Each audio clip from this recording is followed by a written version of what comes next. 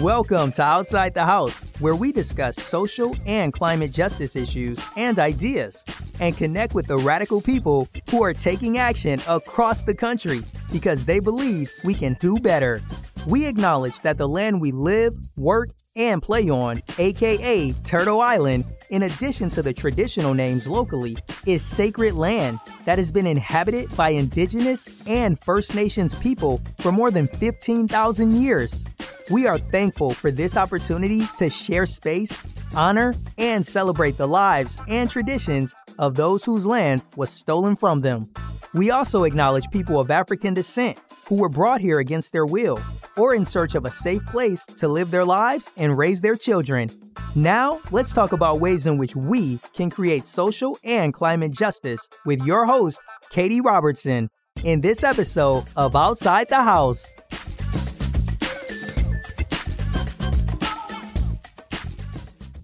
Hello, everyone. Welcome to another episode of Outside the House. Thank you again for joining us. Today, I am honored to welcome Adrian Bruff and Shamir Turner. Did I pronounce your name correctly, Shamir? Shamir, it's Shamir. So it's one of those ones that seems more complicated than it is. But yeah, it's like Sham Air, like exactly as it's spelled. Okay, I won't screw it up, I promise. So I'd like to welcome both of you. An interesting fact about these two is that you're both running for Edmonton City Council. Is that correct? Yes, that's correct. Fabulous. So is this your first time running? Sherman, do you want to go first or do you want me to? Don't want to interrupt. For me, it is, yes, my first time. Yes, it's my first time. It's both of us. Both of our first times. Okay, so Adrian, how about we'll start with you. Why don't you talk a little bit about what prompted you or motivated you to decide to run for council? And then I'll ask the same question of you, Shamir. Sounds good. Okay, thank you. Okay, well, thank you so much for inviting us, Katie, and I'm looking forward to talking with you this evening.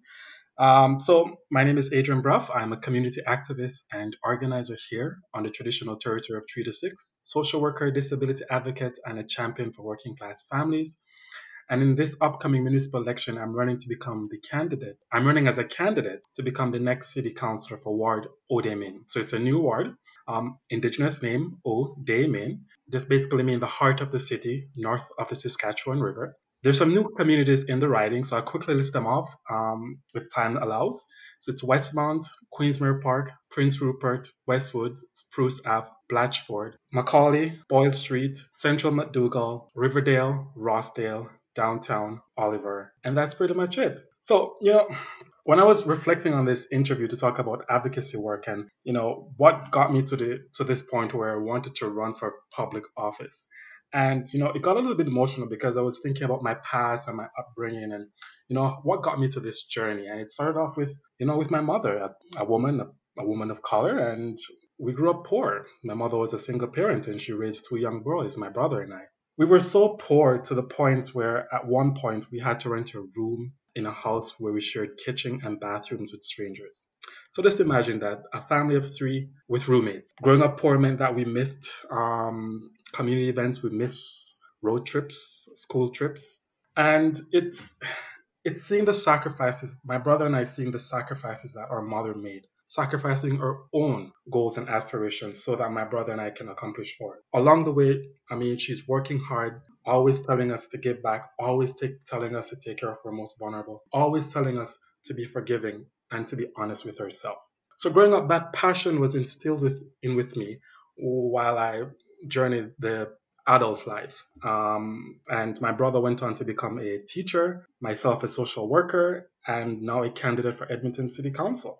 So throughout my adult life, I've been involved in many community initiatives and advocacy work, which I'm going to be talking about later on in the program. And business owners, community leaders, residents approached me, asked me if I would consider running for public office based on the values that I've had and I've been sharing as an adult throughout my time as a community activist. So I went back, talked to friends and family, and decided I was going to step up and represent my community in this capacity. So that's how I got to this point of running as a candidate. Thank you for sharing that, Adrian. As a person who also grew up poor, I recognize and see how challenging it is to navigate through that, especially as a child. And I think it's not represented well enough in recognizing how traumatizing poverty can be, especially when you're a kid. So to overcome that, and then adding obviously the other intersection of being a Black man in Edmonton, how did that play out in terms of you choosing to run for council? Well, I actually grew up in Ontario. I came over for my studies at the university, and I decided to stay because I fell in love with the city. I identify as a cisgender male, black male.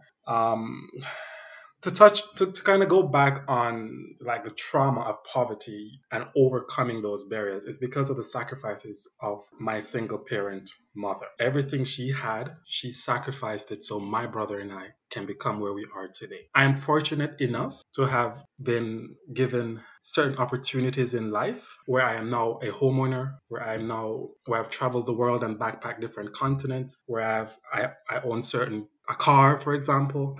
But other people that I interact with who identify as Black male in our city don't necessarily have those same opportunities and the same experience that I have because of the systemic issues. Because of the systemic racism that exists, and I try to stay away from this as best as I can when it comes to you're running to advocate and to really tackle Black issues.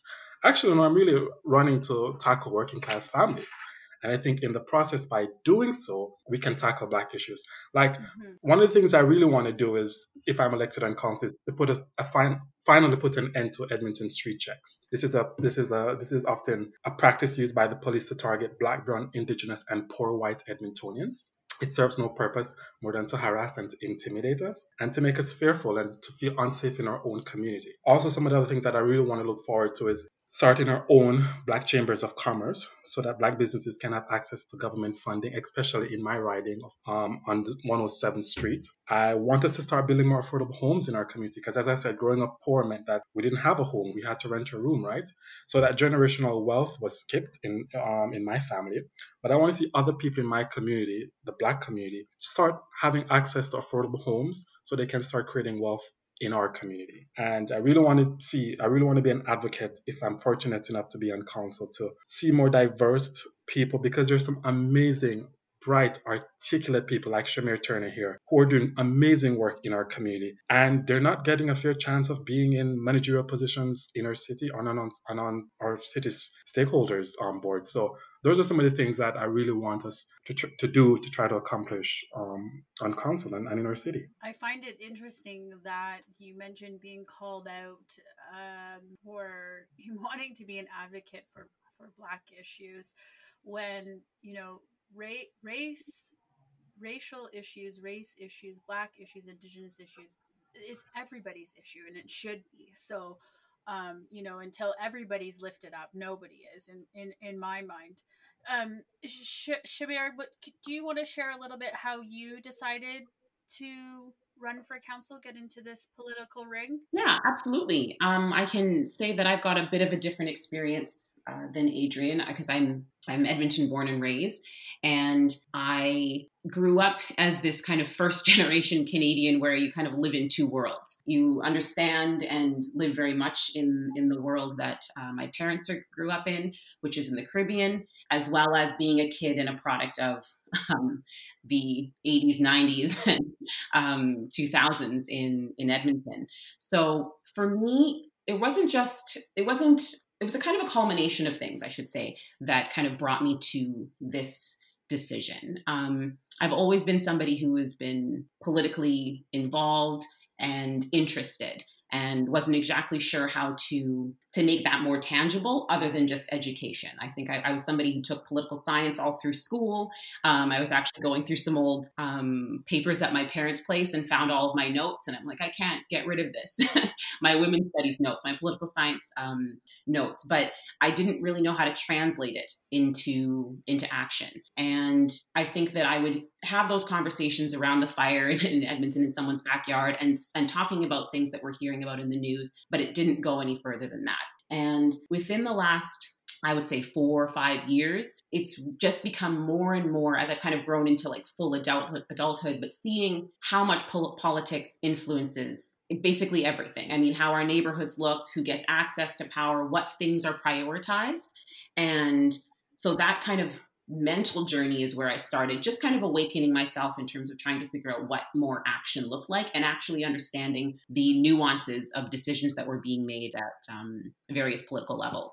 So that was a little bit of my kind of background and what opened my mind. And I think that that was the first step in terms of me kind of ending up. If you had asked me 2 years ago, even a year and a half ago, if this is where I would be, I probably would have been quite shocked, as I was definitely on a different trajectory. But wanting to get involved and being somebody who has been a leader in the opportunities and positions that I was able to, I thought, let me see if I can take some action. And that started with a little bit of volunteering on a political campaign, just kind of learning in a very small way. But I think that this summer, the racial injustice movement, it kind of blew the doors open for me in terms of I was already starting to see and understand, and it just kind of knocked my socks off, in, for lack of a better word, because actually it's a pretty positive way to say a pretty traumatizing summer.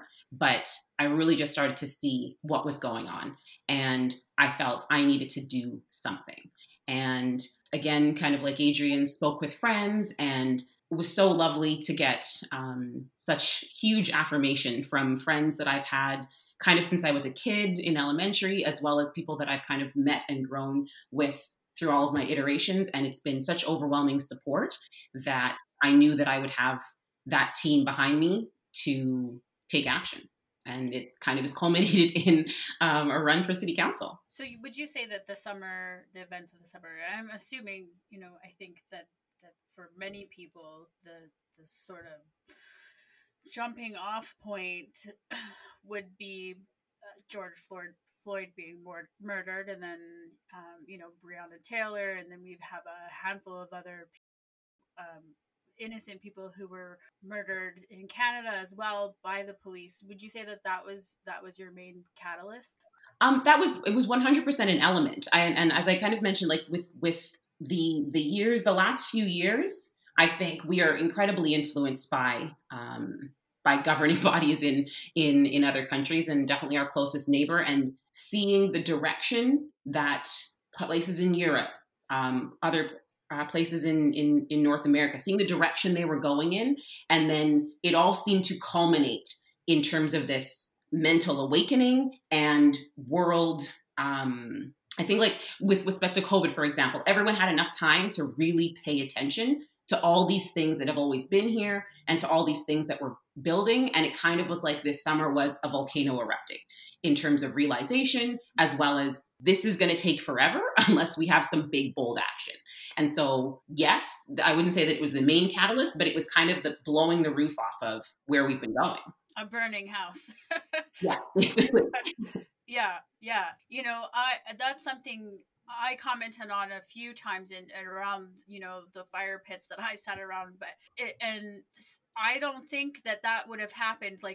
So that march that we had in Edmonton was over 15,000 people. I don't think that would have happened if there wasn't COVID. So in a way, the pandemic also brought to light all the other, one of the biggest pandemics, which is racism that we have, especially here in Canada.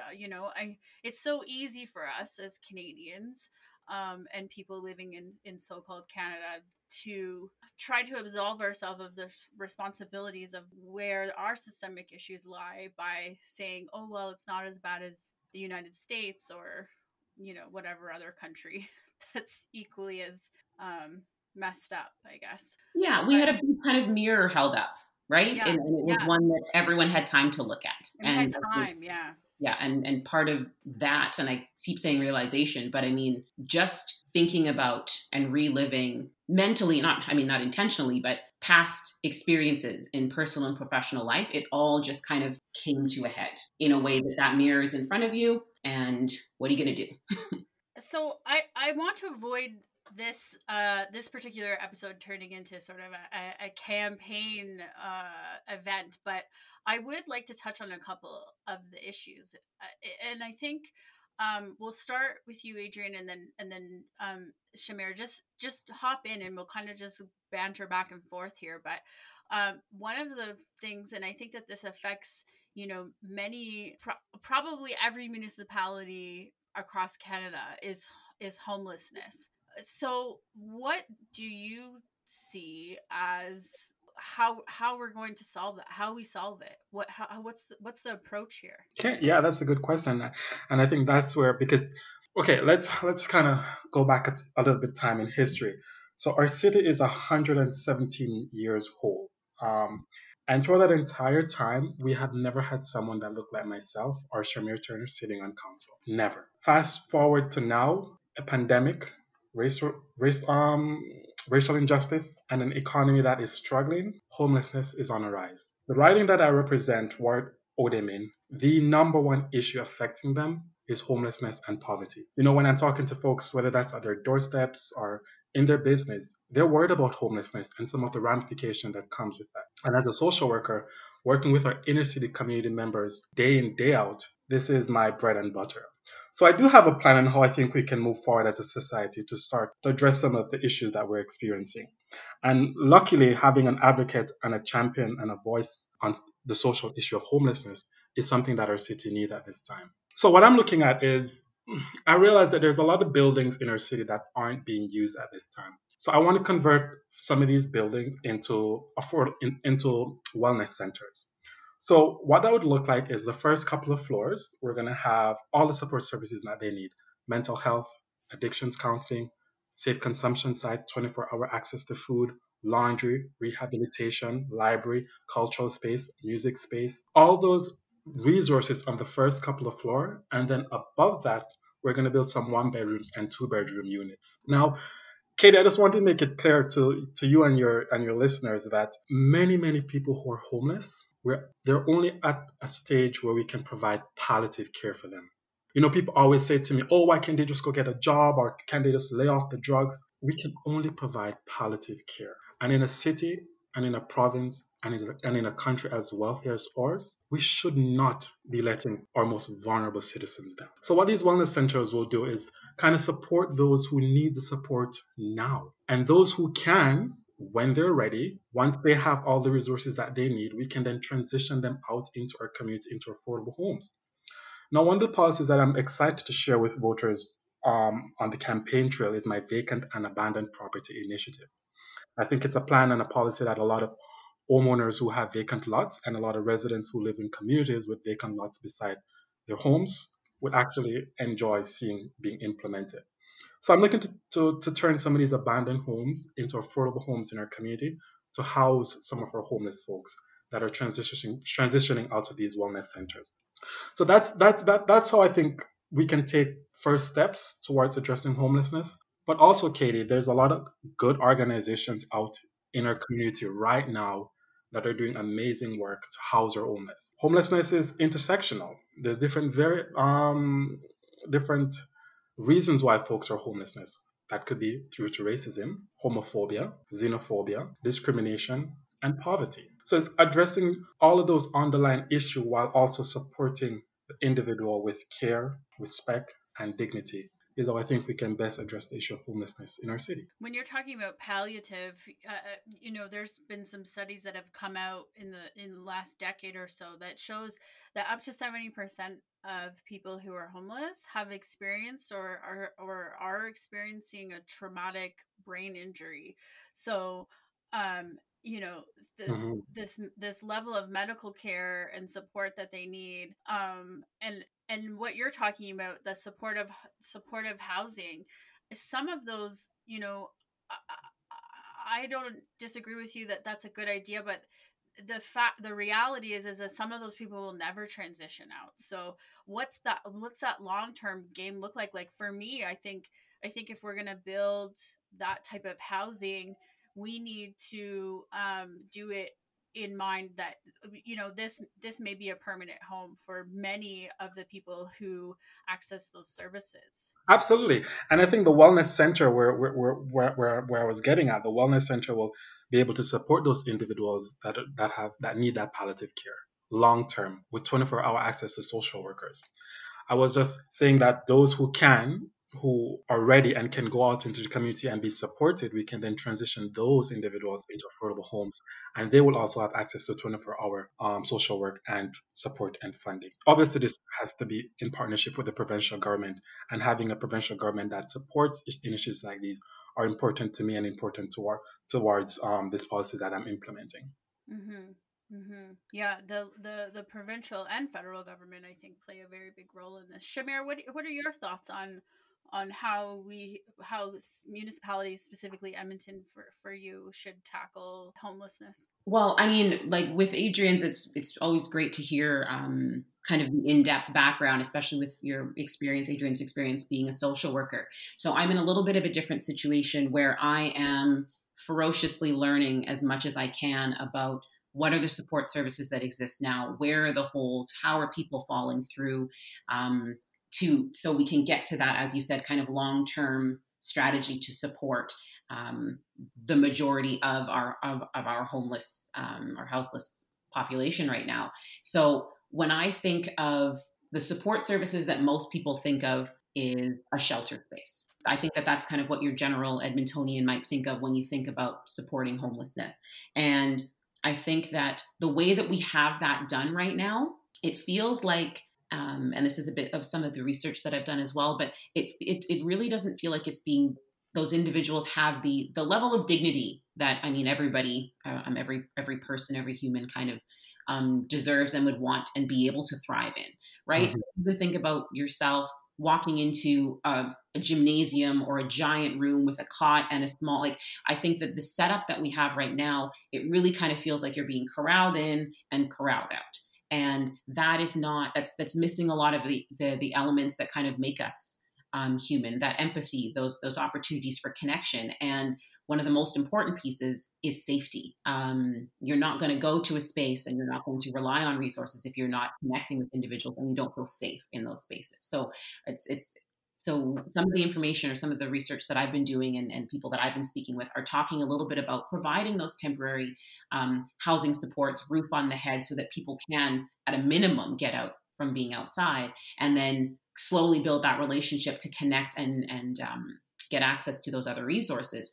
But the way that we're doing is kind of shifting. So the things that I'm hearing the City of Edmonton is doing is looking at creating rooms. Instead of a giant room with a cot, for example, it's like this, somebody gets a room that allows them to kind of have that space. And so the hotels, the opportunity that potentially exists right now to be able to work with the federal government, the provincial, as well as the municipal, to be able to create, what's the right word to say it? But I mean, to increase the attractiveness of these supports that exist, and how we disseminate those supports. So I think that that's an element of what I think, that's what I'm learning right now, and that's what I'm hearing, is providing that supportive, affordable transition housing and creating it at different levels where people are in their healing process and in their process of kind of reintegrating into kind of the existence that we on this call here are more used to.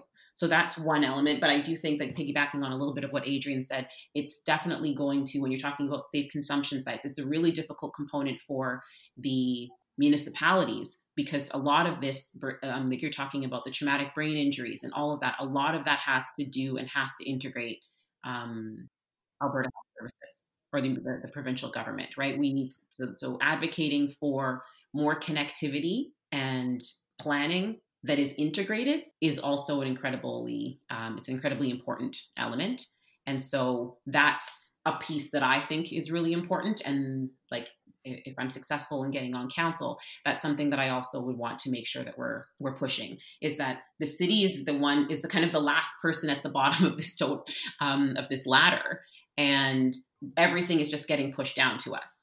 Right. And there's nobody else below us to kind of pick up the slack of the pieces that we're not doing. And so what I'd like to see and work for is we have to push up more. We have to say, this is part of your citizenship. This is the citizenry, this is the individuals here that you're supposed to be representing. Here's the elements where we need your support. and work to get that support in conjunction with the organizations that exist right now that are doing that great work and advocacy and connecting and making relationship. And then where the municipality can come in is providing those supportive housing with dignity. Yeah, I just want to jump in real quick here. What Shamir Turner said is correct. And majority of Edmontonians that I've come across or that I've met, whether that's my work as a social worker and now as a candidate, they really want to help the homelessness in a caring and compassionate way. They just don't know how do they, or as a city, we go about doing that. So by having good, concrete, caring, and compassionate plans and policies, I think Edmontonians will be on board to seeing some of their tax dollars going towards some of these initiatives. I agree with you, and I might just add something for consideration. From a Adrian, you might be more familiar with this, but my mom was an addict, so I grew up in homelessness, poverty, abuse, whatever, my whole life. So getting out of that, it also meant though that I had to accept that some people are not coming out of it. Some people are going to live that life forever. So that's where harm reduction comes into play, and it seems like our goal as a Western, I'm talking about Canada, and culture and our society, we're always, well, we have to get them back up in ship shape and back to work and back integrated into our society and contributing and whatever. But the reality is that not everybody is going to be able to do that.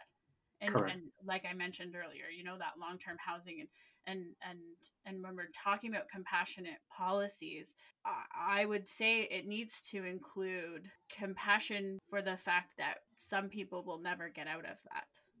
Absolutely. I agree with you 100%. And that is why I stress many times when I'm having conversation with folks in our community that we're basically providing long-term care palliative support. Because many of them will not. Lens. I'm sorry? Yeah, many of them. I like that lens, yeah. Yeah, many folks will not be able to have a home and get up and take a shower and make breakfast and kiss the kids goodbye and go off to work. And I think, I always say to folks, did you get up this morning and took a shower? Did you brush your teeth? Were you able to open a refrigerator and there was food in there? Did you lock your door? Did you press a button and start your car, or you jump on a bus? Many, many people in our community don't have that. Many, many people in our community are struggling to make ends meet, ravishing through our garbages, rattling on our garage doors, sleeping in our stairways, hopeless and nowhere to turn to. We need a support system in place that's going to support these individuals to participate in their full citizenship as Edmontonians and as Canadians. To whatever capacity they can. Yeah, and just to kind of to jump in on a little bit of that point as well, is that there's so many different elements and levels to what brings somebody into houselessness and what it would take to kind of provide those supports. And I think that thinking about, and I haven't said the ward that I'm running in, which is Garhill, which is in Southeast Edmonton, there's opportunities for all different types of housing supports, right? You have your initial triage, for lack of a better word, where you're just trying to get a roof over somebody's head and a meal in their stomach. You have shorter term kind of transition housing where somebody can be for a few months. And then you have affordable housing, which we need to, I know it's a big component and issue in the center of the city, but we need to make sure that there's opportunities for those different levels and what's most appropriate for setting up across the city. I'd like to shift a little bit now to a different subject. I appreciate both of your thoughts and passion around that subject, and I think that this is a good segue though, because one of the big things that contributes to poverty is joblessness. So when we're talking about creating jobs and opportunities, and I'm going to throw a little bit of a curveball here as well. in alignment with the current reality of our climate crisis, climate justice, climate change. What does that look like? How do you see that coming into play in terms of job creation? Yeah. I can just jump in. The way that and we've seen with COVID is that it's showing us, the stats are 60%, I think I'm hearing, of businesses small businesses are employing 60% of Albertans. And I think that creating and making sure everything that we can do that is supporting those small businesses is going to underpin new jobs. And so that's making sure that the businesses that we have that are here, that have done so well, are supported and incentivized in, what's the correct word? Sorry. Invested in, provided with grants, that sort of thing, kind of that startup piece, making sure that we're building and supporting small businesses. And then there's another piece that I found really quite interesting that I'm learning a lot more about, which is kind of the local procurement and building with community benefit. And so if we're having, the City of Edmonton is a huge organization and it's a huge employer, but it also does a ton of contract work, and putting a priority on providing services or getting services provided by local companies and having that be part of our procurement process is also another way to make sure that that money is invested in the city instead of in organizations and companies in Chicago or in Toronto or in all these other places. But making sure that the funds that the city has is going towards the city. And I couldn't tell you the stats off the top, but I know that when you support a local business, that money stays within like a huge percentage, a much bigger percentage stays within the community. And that's also spent faster. The economic benefits of it is felt a lot faster as well. Right, exactly. Right. You're not waiting for tax dollars to come in. It's somebody goes here and that person buys another local piece and that person buys another local piece and tries to run their businesses within this kind of net that we have so many amazing businesses. So in terms of job creation, it really is supporting those local businesses and making it a priority to be job creators, not necessarily directly from the City of Edmonton's payroll in every instance, but making sure that the businesses that are being here is that the City of Edmonton is supporting them, and then they are then able to employ locally. Yeah, I think Shamir Turner was correct. Over 60% of small businesses employ Edmontonians, and it's important to have a champion for small businesses and entrepreneur on council that's going to ensure that our city keeps employing our citizens, because after all, we are the taxpayers of the city's bills, so having them employed to pay their property tax is important. Some of the things that, I don't want to get too much into policies, but I really want the city to focus on reducing red tapes in terms of new businesses and entrepreneurs wanting to start up, give grants and tax exemptions to attract more green businesses into our city. I was pretty excited to hear that Edmonton is advocating to get that hydrogen plant here in our city, and that's something that I think would be good for our economy and for our young folks. Treme touched a little bit on this, procurement and giving contracts to local businesses. Those are important things that I think is good for our city to keep money here in our economy so that Edmontonians can spend that money within our own city. I want to provide some tax relief to commercial properties, and in return, those commercial properties may not increase rents on small businesses and see those reductions done. And I want to provide more incentives to attract to attract new investments, new opportunities, new ideas, and new companies to our city. Obviously, I know I read on your podcast that climate justice is something that is very important to you. And I think as a city moving forward, I want to see us tapping into some more green energy jobs. There's a lot of opportunities and jobs out there, and I don't want Edmonton to be last in line when it comes to attracting those investment and those opportunities.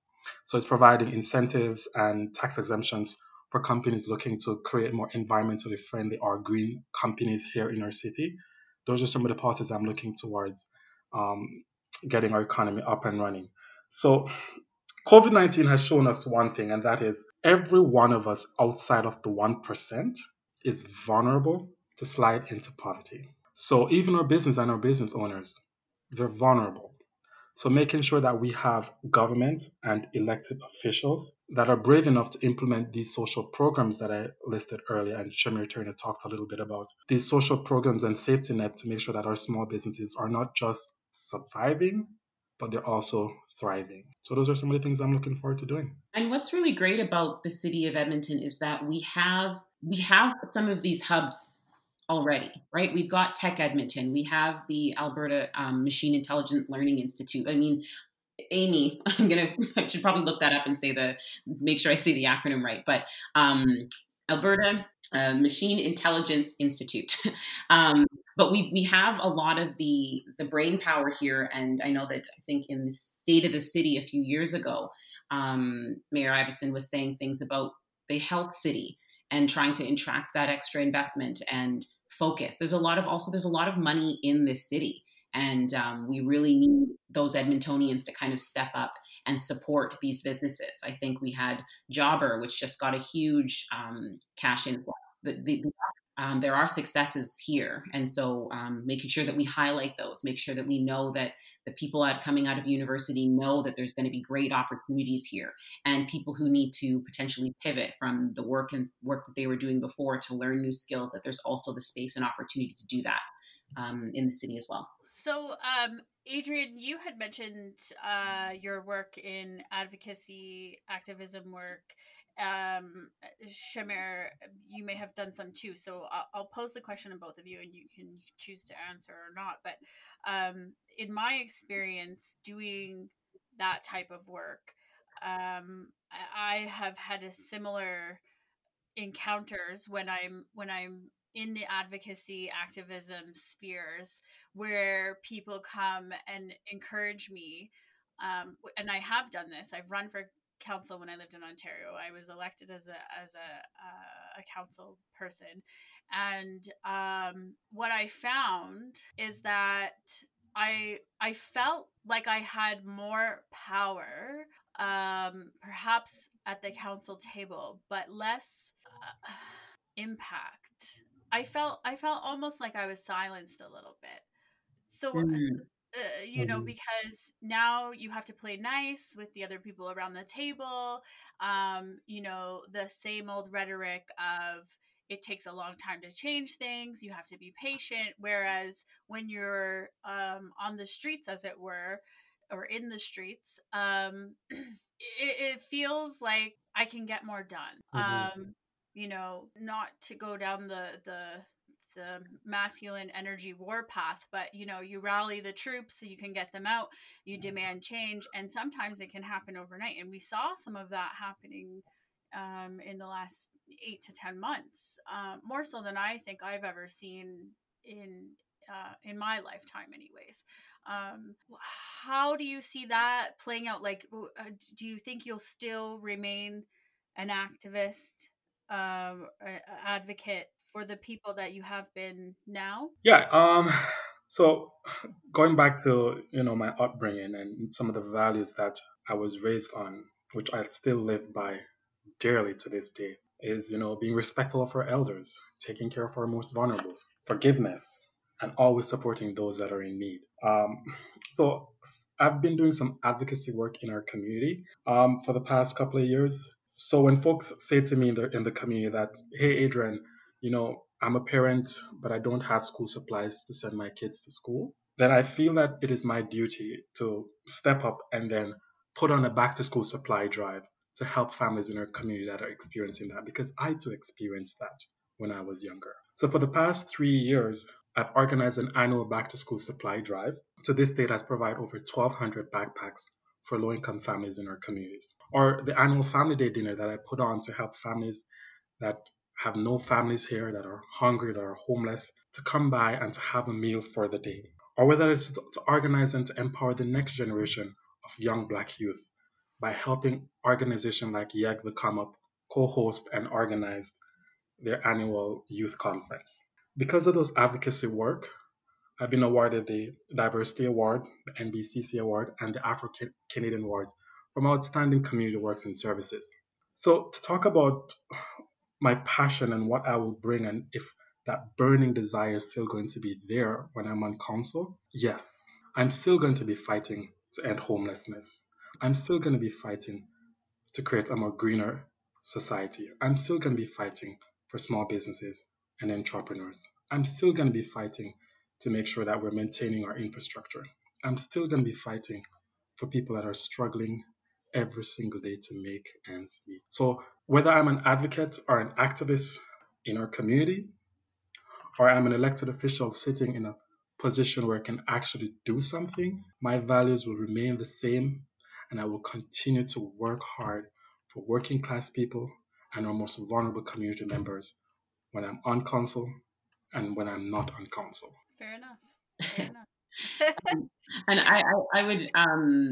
I would echo the sentiment of Adrian that who you are or who I am is somebody who, like, I can't see having a seat at that table changing the things that I believe in and the things that I think are important and the things that need to be spoken about.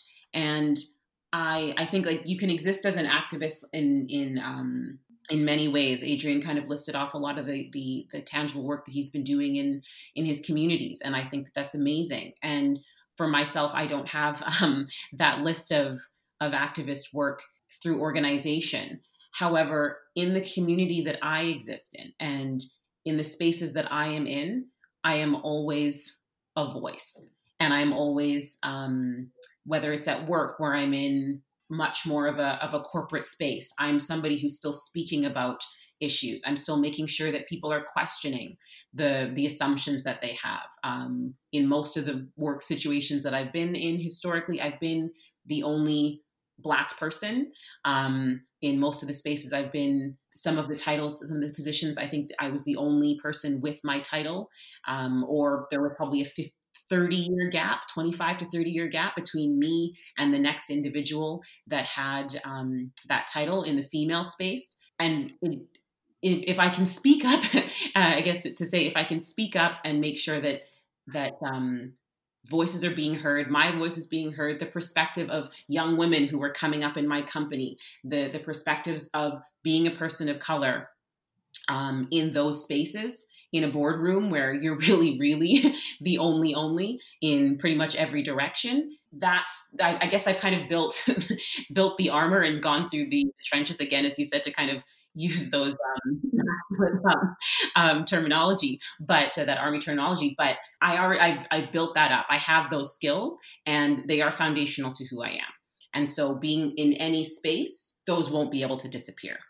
When we're talking about that advocacy, I think that it's really interesting that you said that you felt like you had more impact potentially than when you had more quote unquote power sitting at the council table. But I think that really speaks to a little bit of timing as well. And I'm not exactly sure when you were a councillor, but I'm going to say that it wasn't this year. No.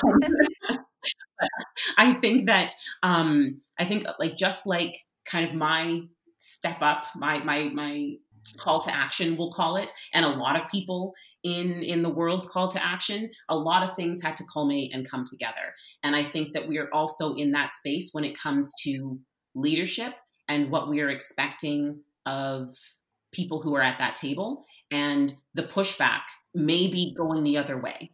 I think people are aware that changes need to happen, and I'm hopeful that this is the way that we always did it, or it takes a really long time for us to get from A to B, for example. I think we've seen, especially in the last year, how quickly things can come together and how much red tape can be removed or is unnecessary, and how much desire there is for change and new ways of thinking to solve problems creatively. And so my hope is at that council table, if I'm successful in being able to be elected, is that there are other people who have that mindset shift, or at a minimum, we all know now sitting at those tables that the public is going to hold us to task in terms of every one of those decisions, as they should. And so I think it's great to see the advocacy work and the push that's happening. And we're seeing a little bit of that in our provincial government, where the public is speaking and our leaders are taking action. And I think that we need to continue that. And I would hope that I'm able to continue that in any realm, whether I'm at the table or not. But I hope that so many things have kind of shifted that there's enough room to have those conversations, and not necessarily in, let's say, the example that you were mentioning earlier, that you're pushed into a corner or pushed off. And being a voice is making sure, in my mind, at that table, if I'm able to be there, and in the other tables that I've sat at, is this has to be talked about. It can't be brushed aside. So if I wasn't in the room, you may not have brought up said topic. I'm in the room, I'm bringing up said topic, and now we need to address it in some way.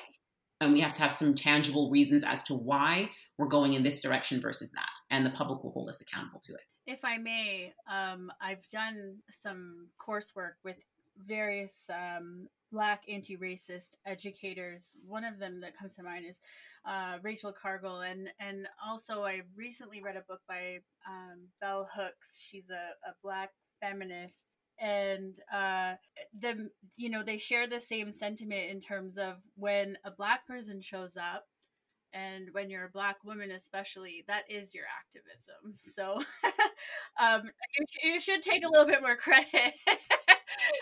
I think you've done more activism work than you think you have, Shamir. Sorry, it's funny that you say that, and it is one of those things that I appreciate the reminder, because it feels like constant, like it's just you always have to be working. Yeah. And so when you say that something is something that might be simple, it doesn't seem like it's like, no, I need to be working more, because that's what it's always been. You need to be work to be seen. You need to work to be heard. And so it's kind of nice to just think I can shift a space without having to do those epic amounts of work that others may not have to. Yeah. And and there's this level of, I'm at a loss for words, but I think the word I'll use is bravery, because for me, when I'm tired, I just stop. And and so there, for me anyways, I can't speak on behalf of everybody, but there is a recognition, and I'm so in awe and inspired and motivated by the constant on button that you have to have. And I hope that someday it's not like that. And that you're right, Shamir, where maybe we can, this is the next generation, the next decade, the next, movement where we can make change quickly, and we can make broad change and big changes, for everybody. So on that note, I just make sure that we don't miss this, because I think this conversation is so rich. How will you represent Indigenous people? Oh, I can jump in. That's one of the things that I am, as I said earlier in the conversation, these awakenings that I've been having. There's an element to my understanding, and as a Canadian, and what it means to be on this land, and having been born in this place. I've always connected with and felt that my roots, I have roots here, but I also have roots in the country that my parents are from. And I've always kind of had a lens that exists from those two perspectives. And I think that I've been doing a lot more work to try and understand this other perspective that exists, that experiences a lot of the same things that I do and that I have, that I haven't been confronted with in terms of doing that extra work. So, I mean, one of the things that I'm really excited about is that I've signed up, kind of separate from my campaigning piece, because I think there's always opportunity to learn, but signed up for a mentorship program called Intervivos that runs out of the city. And I used to be on their board. It's so great. Oh, that's amazing. And I've been, so I'm signed up with that group, and I've actually been partnered with, we kind of, as you know, but others, maybe people and Adrian on the line may not know, but I mean, you kind of go through a bit of a quote unquote speed dating situation where you're talking with individuals and you're trying to find these connections. But one of the things that I wanted to do in terms of the selection, and this year they've decided to, this session, I should say, they focused on all of the mentors are BIPOC, which is really great. And the mentees, some are, some aren't. But one of the things I wanted to really do was to see if I could gain an opportunity to learn a perspective that I need to know and are really interested in learning more about. And in this instance, it's Indigenous. And so I've been partnered with a great Indigenous leader, Shani Gwynn, and I'm so excited. Yeah, Shani Gwynn Communications. Yeah, exactly. Yeah. And so I'm so excited to kind of learn. And we actually just had our first little call on the weekend, and we talked a little bit about goals as kind of mentorship sort of things go, and forming them and that sort of thing. But one of the things that I said that I really wanted to make sure was that I want to learn as much as I can from her about the Indigenous perspective. And she's Métis, but to understand what can I do to support, what can I do to learn, and in my role as a candidate for city council to make sure that those voices are being represented as well, because I understand what it means, obviously, to not be represented. Seen. So that's a bit of the work to kind of touch on your question, which I didn't write down, but I think I've I mean, that's sort of the pieces that I've been looking at to do. Yeah. Yeah. And to add to that, my vision aligns with Jane Jacobs. Cities have the capacity of providing something for everyone only because and only when they're created by everyone. So on my winter coat during the winter months, and in the summer on my t-shirt, I have a Indigenous medicine wheel pin that I wear in solidarity for my Indigenous brothers and sisters. And as a social worker, many folks that I interact with who are experiencing homelessness or disenfranchisement are Indigenous or BIPOC individuals. Understanding, hearing their struggles, hearing their concerns, reconciliation, culture. If I'm fortunate enough to be elected on council, my Indigenous brothers and sisters on Treaty 6 territory where we are currently residing, and I'm blessed and privileged enough for them to allow me to be here, to be on this space, to use their land, know that in me, you will have an advocate and a strong voice in council for the things that matters to you and to your families. Yeah. There's a course. I don't know if either one of you have heard of it, but the U of A actually offers a MOOC, a massive online open course. It's free. It's a 12-lesson course about Indigenous Canada, and it's amazing. Like, is that Indigenous Studies? That's what it's called? I'm kicking myself for not doing it when we were in full lockdown and I had so much more time. I'm kicking myself. I have heard about it. I do have many friends. Yes, I heard that too. Yeah. Yeah, it's a great. I'm excited at some point to take it.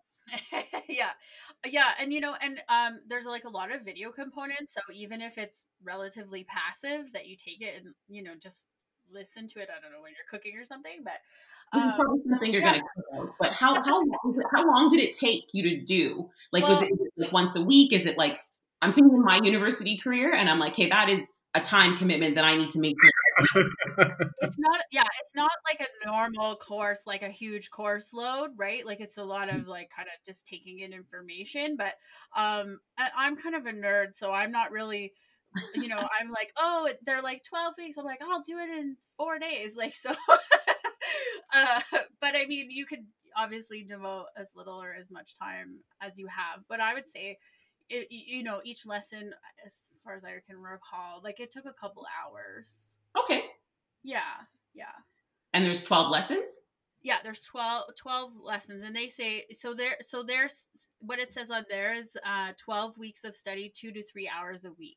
Oh, okay, that's much more tangible than I'd like to really do that with a friend, or like I'd like to do it in a little group, because I think there's a lot of learning that comes from kind of conversation, and when you're in that kind of school setting, you're taking in information, but you may not have the opportunity, especially with online learning, to do that critical thinking. So I'd like to do that in partnership with a kind of a small group, like a book club thing. But that's good to know that the time commitment, because I was anticipating it was a lot more, and I just thought, how am I going to do this thing? Well, how do you put more thing on your plate? Adrian and Shamir, I want to thank you for the time and the energy that you've put into this. And I would like to thank you again. I love this word, bravery comes to mind, for your bravery and courage, and to put yourself out there, to take that risk. It is, it's a big challenge that anybody takes on when they decide to run for council. And I wish both of you the best on the campaign trail. And if you want, give me a call. I'm happy to support you if I can. So thank you so much. I appreciate this. I've really enjoyed the conversation with both of you. And I would just like to say that obviously we're in COVID, and want to make sure that we're being as safe as possible. And so I think that for any of the listeners who are trying to learn a little bit more about me, you can head to shamerturner.com really simply, and that'll have information with a little bit about me as that website gets built out, social media handles, and learning, even as Adrian kind of early on the top of the call listed out the neighborhoods in the ward. I think that if you head to the website, I've got that new map that came through for Ward Garhio, and I'm really excited to take on this new adventure. Awesome. I'm excited for you. And Adrian, it's adrianbruff.ca, right? Yes, it's adrianbruff.ca, or you can call us at 587-594-8586, or just send us an email, info@adrianbruff.ca. And we're on all social media platforms, Twitter, Facebook, Instagram. Just type in Adrian Bruff. And yeah, I'm looking forward to hearing from you guys. And volunteers, come and volunteers if you can. If you live in any of those communities or anywhere in the city, come and volunteer with us. We have an amazing campaign. We're excited. We would love to have you. And to your young social justice advocate that's listening now, Katie, please come and help on this campaign. We want you. We want your energy. We want your youthfulness, and we want your experience. Thank you for listening to another episode of Outside the House with Katie Robertson. We'd like to thank our guests, valued sponsors, and of course, all of our listeners for your support. Don't miss any of our weekly episodes. Follow us on social media and subscribe at patreon.com/outsidethehouse for ad-free, uncut, extra content and episodes, giveaways, swag, and more.